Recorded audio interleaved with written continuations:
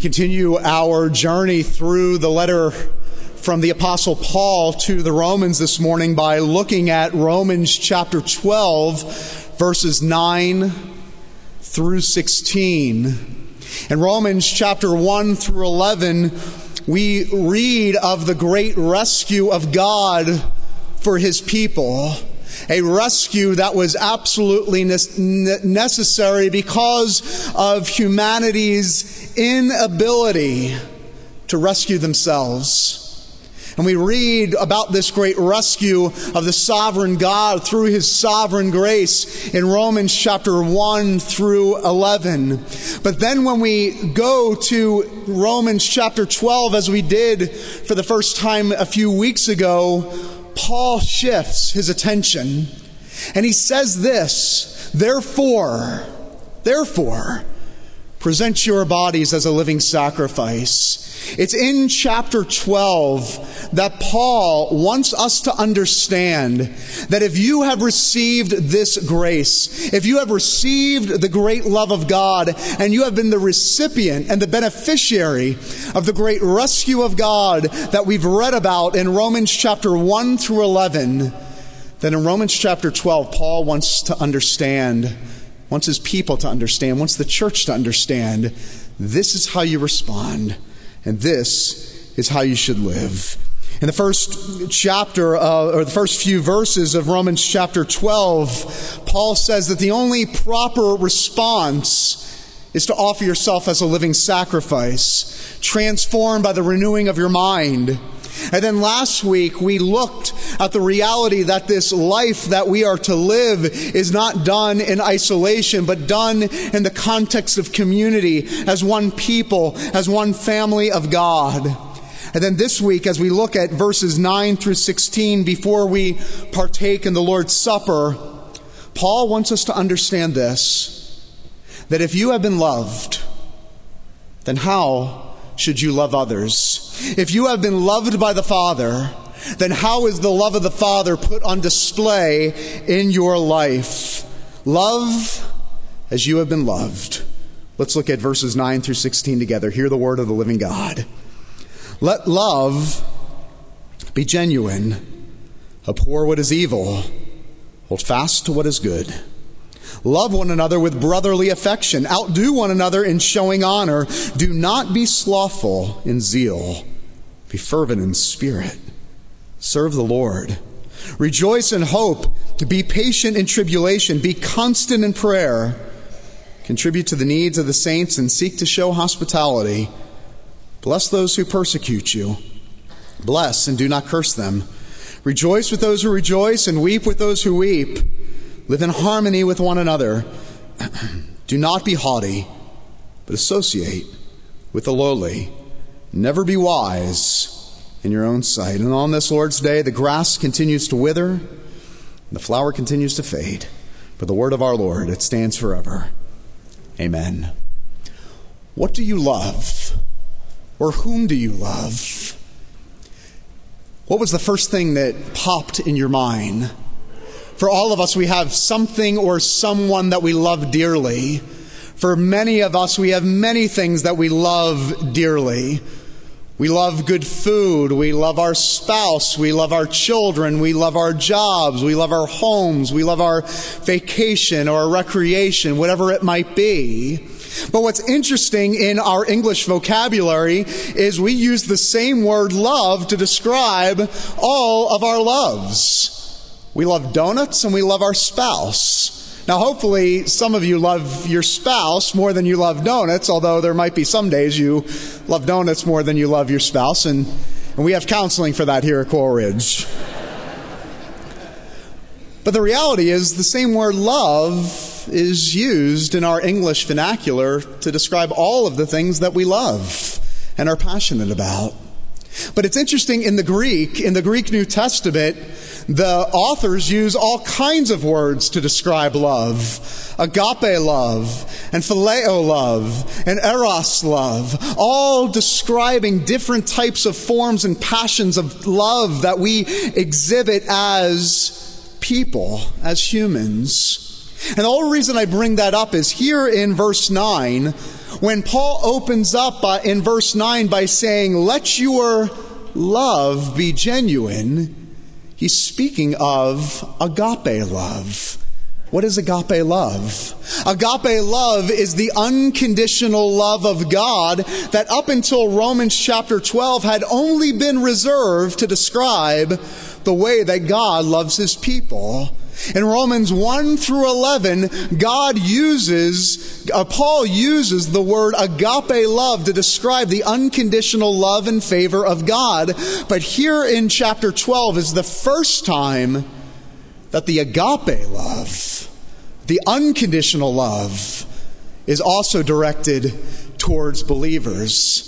That the same love that was demonstrated towards you in God through the person of Jesus Christ in chapters 1 through 11 is now the type of love that Paul is calling his people to put on display and to demonstrate. You see, what Paul is trying to do here in Romans chapter 12 is he wants us to understand that you, if you call yourself a Christian, if you have received the love of God, that you will begin to resemble who? You'll be able to resemble God.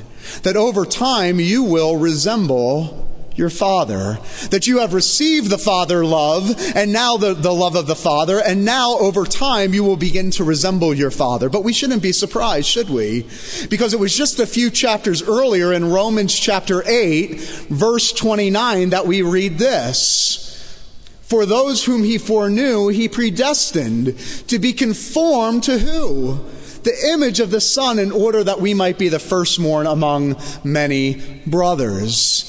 You see, the reality is this, that Christ came into the world to not only reconcile us to God, but also conform us and transform us into the image of his Father and into his likeness. So it should be no surprise that the Father's love that was poured out upon us in Jesus Christ is the same love that Paul is now calling Christians to exhibit. Love others like we have been loved. What does that love look like for us here in Romans chapter 12? Well, the first thing that we learn about the love of God that now is to be exhibited in believers everywhere is love. The love of God is honest. The love of God is honest. Verse 9, what does it say? Let love be genuine. The word genuine there means without hypocrisy. What does that mean for love to be genuine? The love of God that is now manifest in believers is to be genuine without hypocrisy. This is what it means. That you can no longer say to your brothers and sisters sitting next to you, I love you, but hate them in your heart. It means you can no longer walk along this campus and say, I love you, brother, I love you, sister, but in your heart you are absolutely murdering them inside. This is what love means to be genuine. It means for the Christian that you cannot have a veneer on the outside of niceness and warmth and politeness, but the inside you are just in an utter rage inside. That's what Paul's talking about. Let your love be genuine. Let your love be sincere. Let your love be without hypocrisy. But then Paul goes a step further. In honest love, not only is honest love genuine, but then he goes on in verse 9 to say, abhor what is evil. Some translations might say hate what is evil. Isn't that interesting? Love, hate. Love, abhor.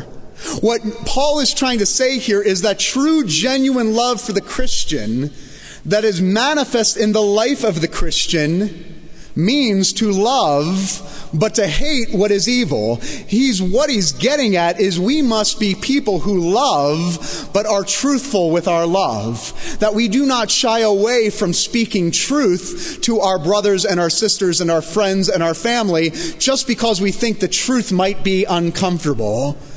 Now listen, we are all guilty of this at one level, at one point in our life, of being stalwarts for the truth, of being stalwarts for biblical conviction. But then as soon as this conviction and this truth affects somebody in our inner circle, what do we tend to do? We tend to shy away from confronting them with the truth. But is that truly loving your brother or your sister? No. What Paul is saying is if you truly love the person to your right or to your left, you truly love the person that God has put in your life, when you begin to see themselves step off the edge, when you begin to see them in a life and a pattern of destruction, the most unloving thing you can do is to say nothing. But the most loving thing you can do is to confront them with the truth, not with arrogance, not with pride, but with all humility. That is what it means to love with truth, loving people, but not wanting to rock the boat because of fearing that they will abandon you or reject you is not true love. In fact, you know what it is? It's actually loving yourself, because you're scared in that moment of losing the thing that you treasure the most. That is the love of a spouse, or the love of a sibling, or the love of a child, or the love of a friend. In that moment of refusing to confront them with the truth, you're actually loving yourself more than you love that person to your right or to your left. And oh, how the world and our culture needs people who hold fast to what is good. Oh, how our world needs people who hold fast to what is true and what is right. So love must be honest. It must be genuine. It must be true. Hating what is evil, abhorring what is bad. Love must be honest. That is the agape love of God towards you, and the agape love of God that is on display for others. But not only is love honest, but love is hard. We learn here in this passage about the hard love of God that we are now called to demonstrate. Paul uses words in verses 10 through 13 like loving one another with brotherly affection, outdoing one another in showing honor, not being slothful in zeal, being fervent in spirit, rejoicing in hope, patient in tribulation, constant in prayer, contributing to the needs of the saints, and seeking to show hospitality. Are you exhausted yet? Oh my goodness. This love of God is exhausting. This love of God is hard, devoted, patient, zealous, constant. This is the love of God. But we shouldn't be surprised, should we? How is God's love demonstrated towards you? With a snap of a finger? With the ease of a father? No, the whole story of God sending his son down to earth was exhausting. Jesus, who comes and is born not in his own neighborhood, but in a foreign neighborhood, born in exile, born homeless, with not a place to lay his head, exiled, abandoned by his friends, abandoned by his family, to find himself naked hanging on the cross. There is nothing that is not exhausting about the love of God towards us in the person of Jesus Christ. Then why should we be surprised about when the love of God is put on display in our life? It is a calling to hard love, a love at times that is exhausting, devoted, patient, zealous, constant. It costs something. It actually might cost us something. It's sacrificial. Verse 13, contributing to the needs of the saints, seeking to show hospitality. The love of God put on display in your life actually means selfless sacrificial love, where you give of yourself in sacrifice and in service selflessly. This is the message for the Christian. This is the mission of the Christian, that we love with no reserve, that we actually sacrifice something in return. This love of God is hard. It's exhausting. It's sacrificial. But the love of God is hard because it also is emotionally engaging. Listen what it says. Skip down with me to verse 15. Verse 15, it says, "Rejoice with those who rejoice and weep with those who weep." You see, the love of God that is put on display in God's people requires us to get emotionally engaged with others. Now, some of you have just tuned me out because you've said, I can't handle my own emotions, let alone the emotions of others in my life. But this is why this love of God is so hard, because it actually calls you into a place and into a posture where you have the ability or the capacity or the calling to rejoice with those who rejoice and weep with those who weep. This is easier said than done. Now, I want to ask you the question, what do you think is easier, rejoicing or weeping? Some of you might say, it's hard for me to weep with those who weep. Some of you have said it's hard for me to rejoice with those who rejoice. I tend to think, knowing our human nature and our condition, that for the majority of us, it's hardest to rejoice with those who rejoice, if we're all honest. And this, therefore, making the love of God so hard for us to demonstrate. The idea of rejoicing with those who are rejoicing. Because there's sometimes I don't feel like rejoicing. There's sometimes I don't feel like rejoicing because when I look at my own inner turmoil and my own life, there's not much to rejoice. So why would I want to rejoice with you when I have very little rejoice in my own life? For those that have children, you know what I'm talking about. When somebody comes up to you, might even happen in a few minutes after church, and they just glow about their children, and they rejoice about their kids. And let me show you their pictures from this past weekend. And inside of yourself, you're going, if they only knew the condition of my home, if they only knew my children and their status, how can I sit here and rejoice with you over your children when I know the condition of my own children at home? Take social media, for instance. Absolutely crushing. You scroll on social media and you see other people's pictures, and you might see and capture a couple that you know, good friends of yours, taking their 5th trip to Paris for their 10th anniversary. And you're trying to rub enough nickels together to go to Outback this weekend. You know what I mean? It's absolutely crushing. It's absolutely crushing, and one of the hardest things to do, to say this: brother, sister, you are tasting in this life something that I have not yet tasted, and I rejoice in that. It is easier said than done to rejoice with those who rejoice and weep with those who weep. Do you see why this is so hard? To exhibit the Father's love in our lives. Do you see why it's impossible? Now, if you're sitting here right now and you say, this is impossible. There's no way I could love someone like this, with this type of honesty and this type of truth and this type of sacrifice. You're right. It is impossible by your own efforts. You're right. It is impossible by your own power. How in the world can someone like you and me love with this type of affection, with this type of fortitude, with this type of power? It's only this.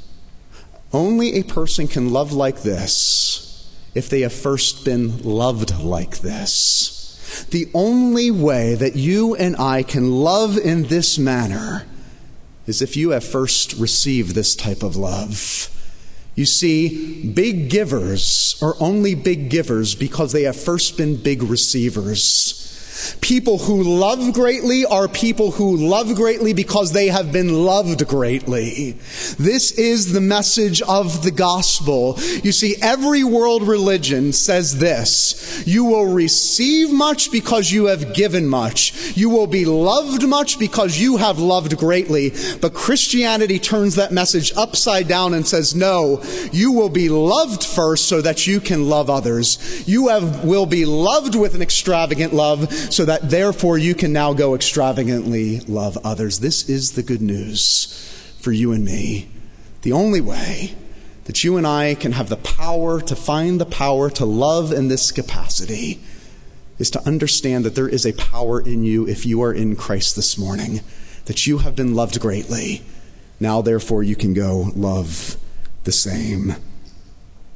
This past week was World Down Syndrome Day on March 21st. This day is near and dear to me because I have a best friend, Pastor Phil Letizia, who's a pastor in the community, who gave birth to he and his wife had a child 3 years ago that was born with Down syndrome, their little baby Jane. A few years ago, though, I heard of a couple that was going through a similar experience, giving birth to a Down syndrome child. And when the son reached 2 years old, the son started to have all kinds of complications in addition to the normal complications that would come with a child with Down syndrome. They had intestinal disorders. The son also had a hole in his heart.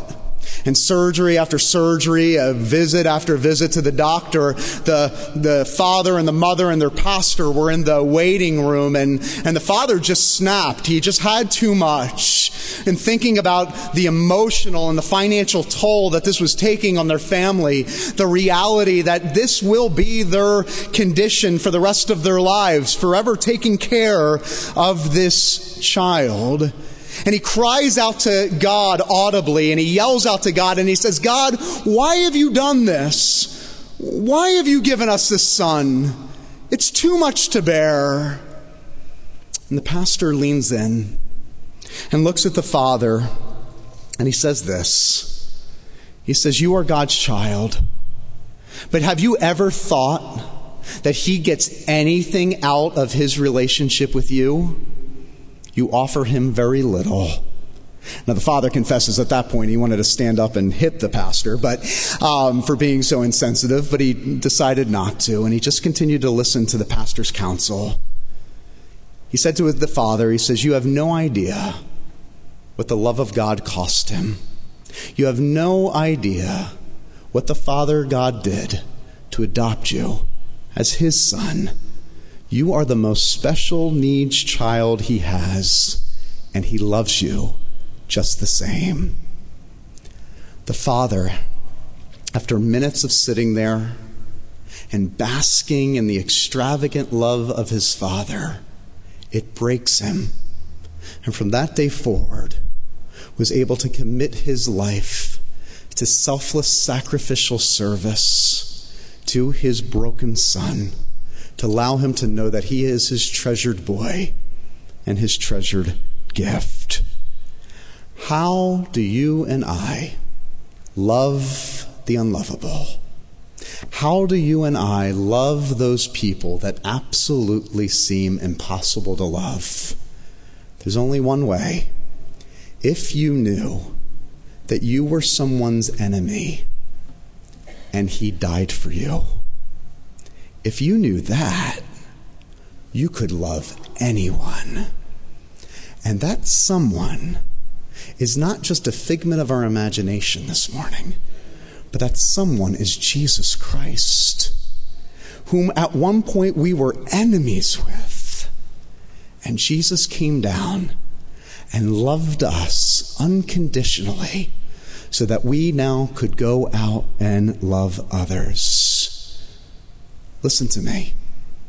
Do you know this love of God?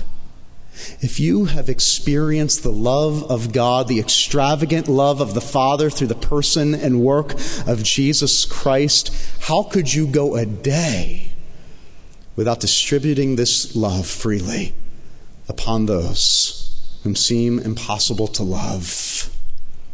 You might be here today and might be here this morning and you've never experienced this love. To experience this type of love that we've talked about this morning has seemed for your life too good to be true. But I'm here with good news this morning. What forever seemed too good to be true is true in the person of Jesus Christ. He invites you this morning to come, to receive freely the extravagant love of his Father, not because of anything you've done, not because of anything you've achieved, not because of your prayer life or your church attendance or anything you've done, solely on the basis of the righteousness of Jesus Christ. He offers himself to you this morning as a gift and says you can have all the love you've ever hoped for, all the love you've ever imagined, found in one person, Jesus Christ. Would you receive him today? Receive him by grace alone, through faith alone, because of the finished work that we're about to celebrate of Jesus Christ alone. Jesus makes this promise: if you come to me, you'll never be hungry again. And if you have Jesus, you have it all, because nothing will be able to separate you from the love of God, which is found in Jesus Christ our Lord.